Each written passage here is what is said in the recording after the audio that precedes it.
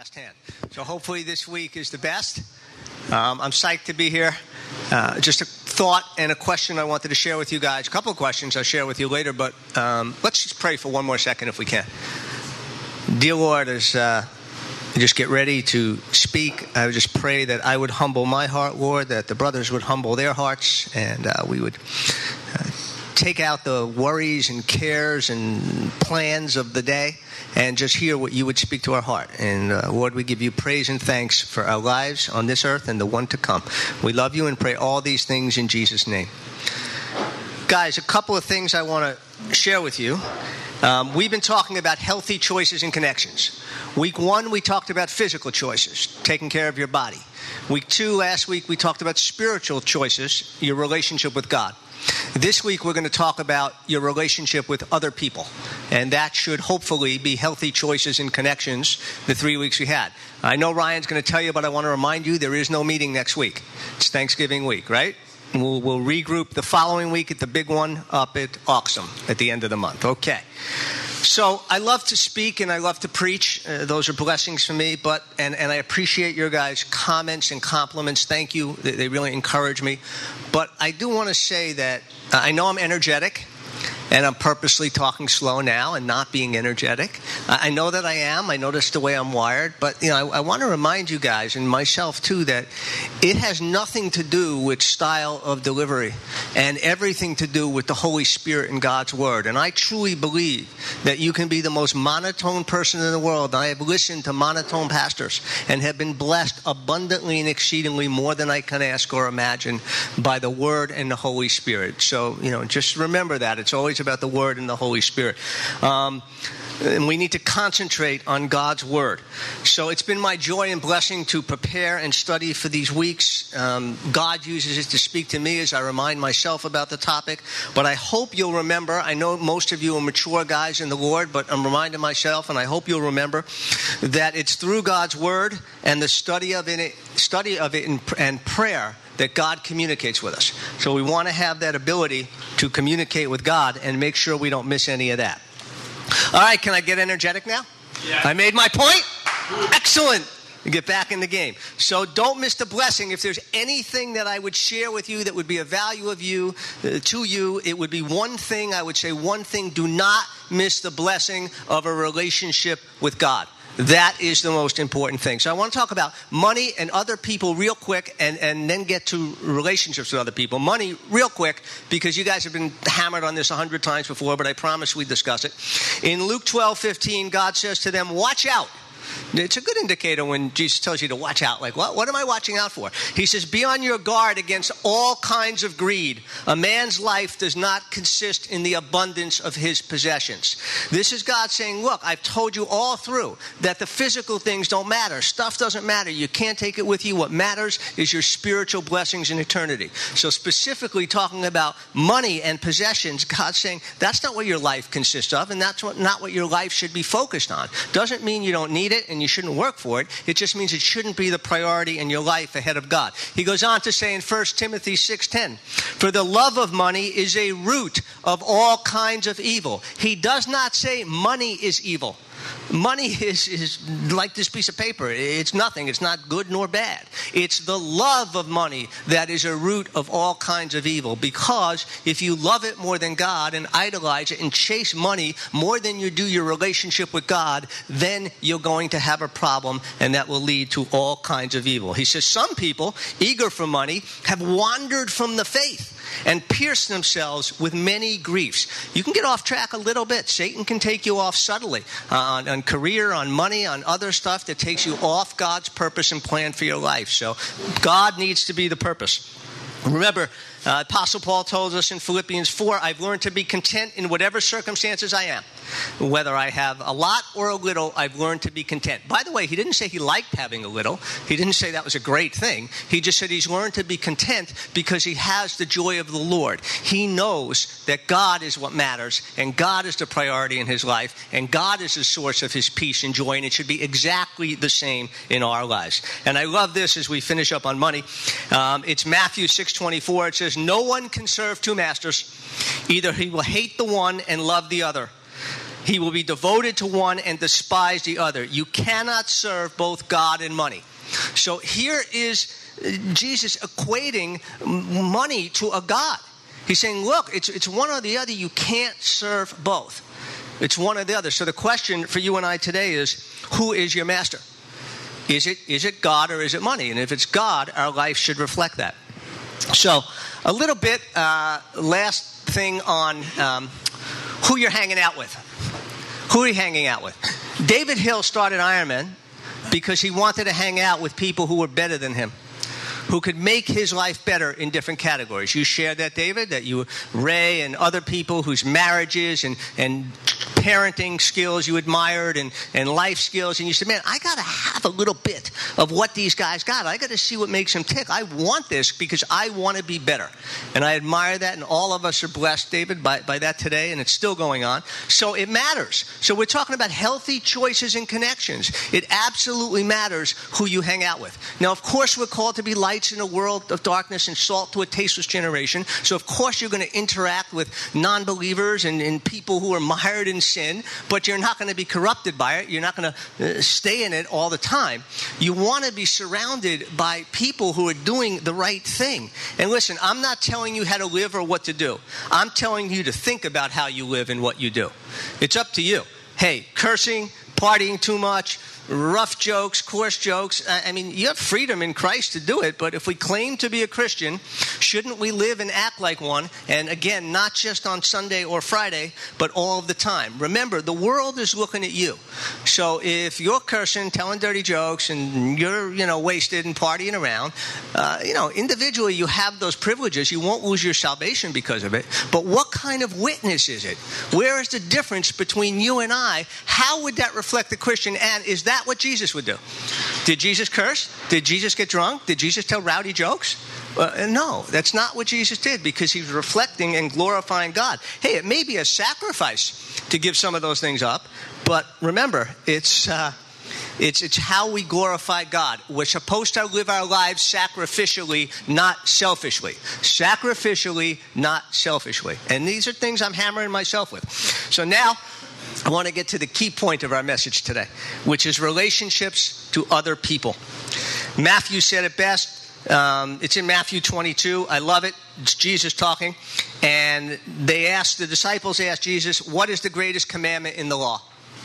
And Jesus replies, he says, love the Lord God with all your heart, with all your soul, with all your mind. This is the first and greatest commandment. And the second is like it. Love your neighbor as yourself. By the way, this was not a thought or a suggestion. This was a commandment.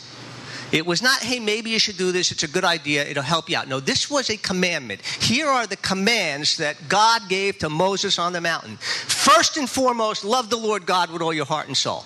And second, and just like it, love your neighbor as yourself. So important was it that he linked it to the first one. It was so important to love your neighbor as yourself. And in John, Jesus says it again in John 13:34. He's at the Last Supper. He knows the end is near. He always knew when the end was going to be. And the disciples are sitting around him, and they don't quite get that the end is near yet, but Jesus does. And he says at the table, a new command I give you. Love one another. As I have loved you, so you must love one another. Again, does that sound like a suggestion? You must love one another. No, that's a firm fact. Not should, not you should think about it, not once in a while. Must love. Why? Why do I have to love everybody, Jesus? Hey, you're doing a great job of it. Why do you need my help?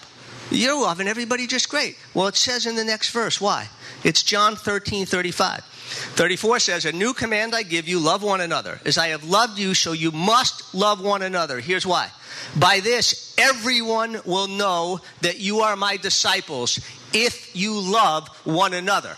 By this, everyone will know you're my disciple if you love one another. In other words, if they see the love of Christ in you towards them and others, they'll know that you have God in you, and they'll know you're a disciple of Jesus. So my question from me, but you can add it to yourself, is when I walk around living my life, do people see the love of Christ in me? I hope so. I'm striving for that. I want to bat 1,000 in baseball. I know I won't get a hit every time, but that's my goal. I'm striving for excellence. And I hope that we would be striving for excellence in our Christian life, knowing this is what matters. God's promised He's going to reward us in heaven based on our obedience on earth. And we've talked about this before, not based on our accomplishments. God will accomplish what He wants through your life, but based on your obedience. So if God has told me that I must love other people, shouldn't that be something I take to heart?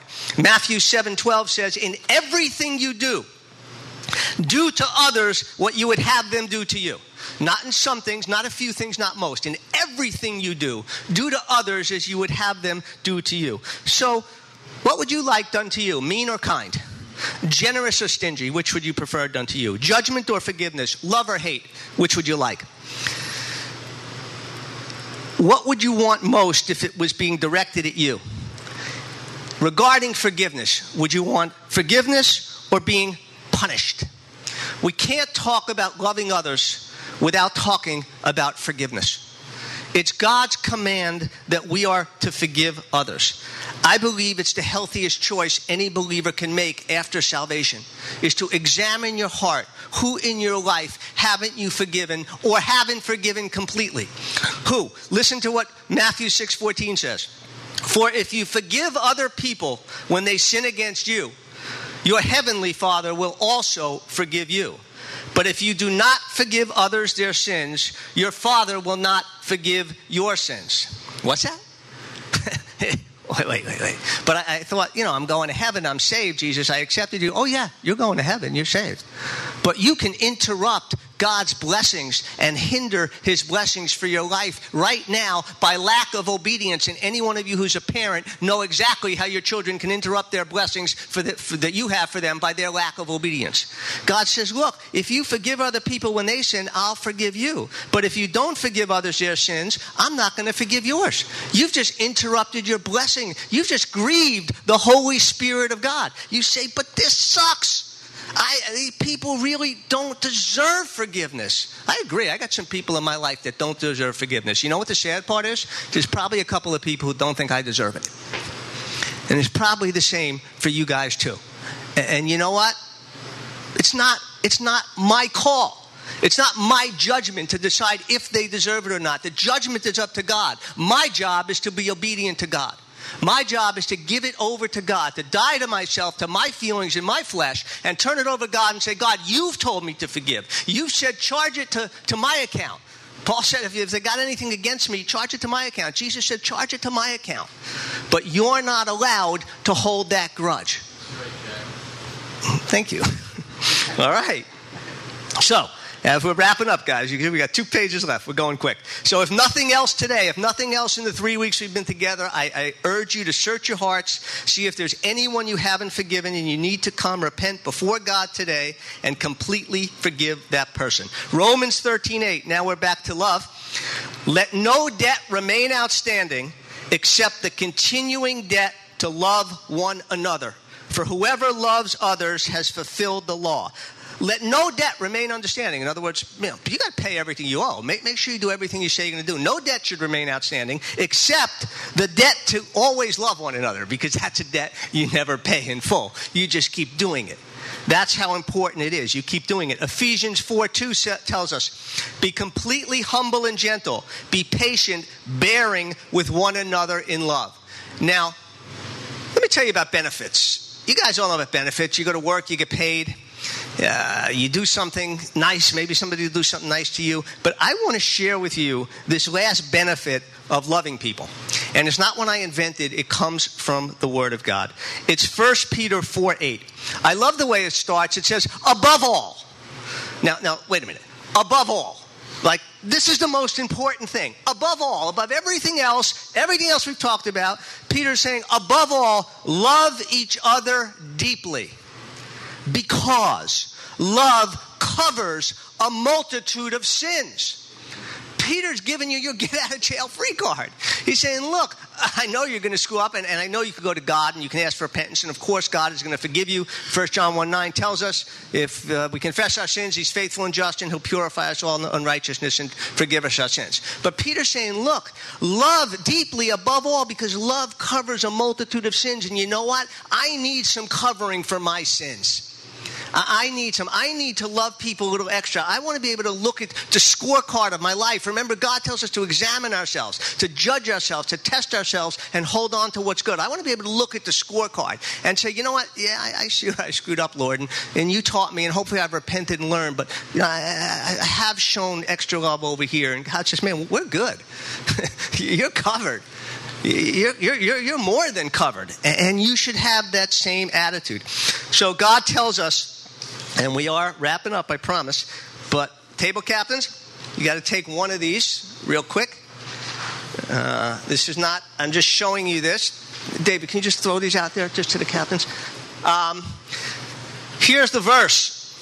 There's my shirt. I didn't print my shirt up for two reasons. They couldn't deliver it by today, so it's coming, but I don't have it yet. So the verse is Colossians 3:12. It says, therefore, as God's chosen people, holy, dearly, and loved, clothe yourself with compassion, kindness, humility, gentleness, and patience. Clothe yourself with these things. So imagine your name's on the shirt. I did this artwork because it was easy. And the shirt says, I am Jack. It's a t-shirt. I am filled with compassion, kindness, humility, gentleness, and patience. And there's two versions. There were two different websites with a Bible there. Imagine this, gentlemen. Here's the point. If I were to wear that shirt everywhere I go, and you were to wear it with your name, do you think your actions of your life would be different? Damn right. That's right. And that's how we're to live. Therefore, as God's chosen people, holy and dearly loved by God, clothe yourself with compassion, kindness, humility, gentleness, and patience. That's Colossians 3:12. That is how you reflect love, and that is how you ought to behave to others. It says, forgive as the Lord forgave you. It says, and whatever you do, whether in word or deed, do it all in the name of the Lord Jesus Christ, giving thanks to God the Father through him. Everything you do, whether in word or in deed, you should do in the name of Jesus. And that would change. So when you're thinking about how you're treating your wife, how you're treating your kids, how you're treating your neighbors and friends and family, God has instructed you to love them. Good news, it's not too late to do the right thing. It's not too late to repent and turn back to God and start today. David, great example today. Major problem. Triglycerides, you said, was that it? In the 890s, off the chart. Guess what? If I continue this behavior, I'm going to die. That was probably the bottom line. We don't want to die. So what did he do? As soon as he knew there was a problem, he turned and changed around. We see the results in 20 days. I guarantee you, you start to live like Jesus Christ tells you to here, you'll see the results in 20 days. You'll be amazed at the transformation in your life. But you've got to take the first day and the first step, and that's up to you. You've got to, and it's simply obeying God and doing what God said. So today we have questions. I don't expect you to get through all of them. I just put them there just for the heck of it. So you can start. Don't worry about this table, captains. Please hand these out. These are the questions. And I hope they will inspire you. Thank you, David. Yeah, I know there's a book there. I just have so much fun with it once I start. And by the way, I'm asking myself these questions. That's why I left them there. And table captains, if you don't get through all of them, and don't rush. Only get through 2 if you want. But maybe you should read the other 6 yourself. They might be for you personally. So remember, guys, it's up to us. You know what? I believe every one of you knows the Word of God. I believe there's only one question in my life and your life that matters. And that is, will we do it? And we spent 4 weeks with our speaker talking about healthy choices and connections. Joshua said, as for me and my house, we will serve the Lord. God said, I put before you life and death. I pray that you would choose life. That is God's desire. Lord, we love you. We praise you. Thank you for this day. Bless my brothers as we speak in conversation and continue to honor you. We pray all these things in Jesus' name.